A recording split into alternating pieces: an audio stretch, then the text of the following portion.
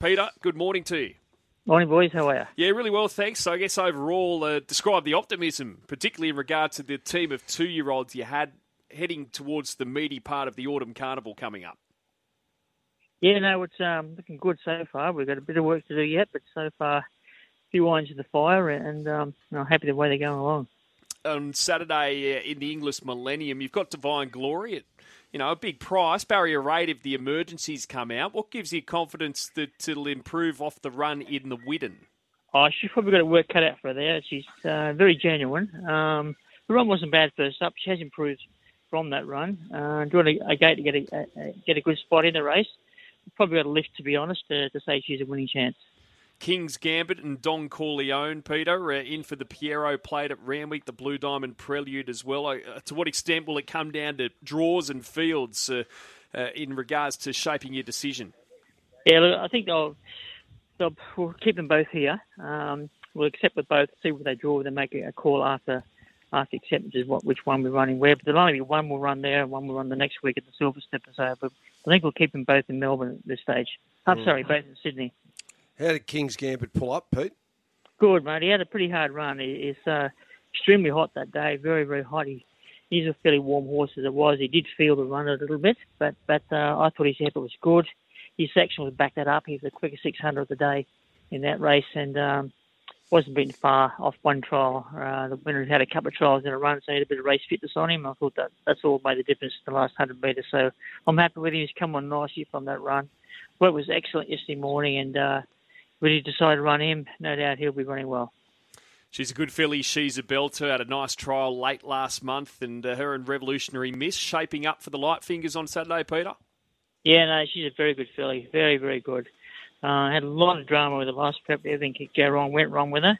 The touch wood so far this time, we've had a really good prep, and she's been ticking over lovely. So, very, very strong race. It's probably the best rendition of this race I've seen for quite a while.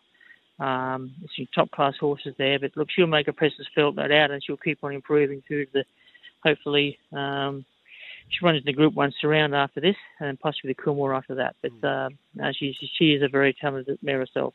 And race 7, Tarzaral, second start. I thought I thought he held on pretty strongly in his first race, Pete. His first start in Australia, I thought he ran well as well. His work had been good.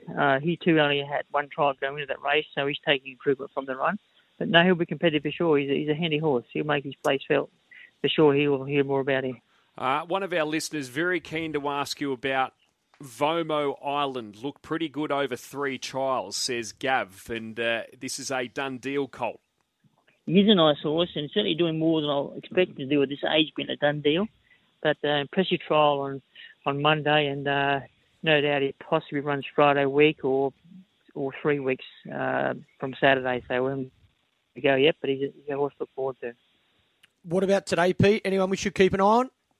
I think Wallaby is their best chance today. She's last night winner there at the track and distance against her own age, and progressive filly, and she's probably worth a tote ticket for sure. Marzu, how's he coming back, and what are the plans over the carnival, Peter? He's come back really well. He'll trial at Rose Hill next Monday. Happy with his progress. He's ticking over lovely. He'll have 2 trials, and just got to discuss it with the owners which way we go with him, but possibly the Newmarket first up, first week of March. So we'll have 2 trials. We'll see how he trials and make a call after we see him maybe when he has his second trial. Well, what about down there in Melbourne on the weekend, the Kevin Hayes Stakes? Cythera, we haven't seen her for a year. She'll run? Yeah, no, good filly. And the few starts she's had have all been quality races, and she performed each one of them. She's been off the scene for a little while, but she's back on track again now. She's had 2 trials. She's quite forward, and no doubt she'll make a presence felt. Busy time for you, Peter. Really appreciate your time this morning. Thanks so much. Anytime, guys. Appreciate it.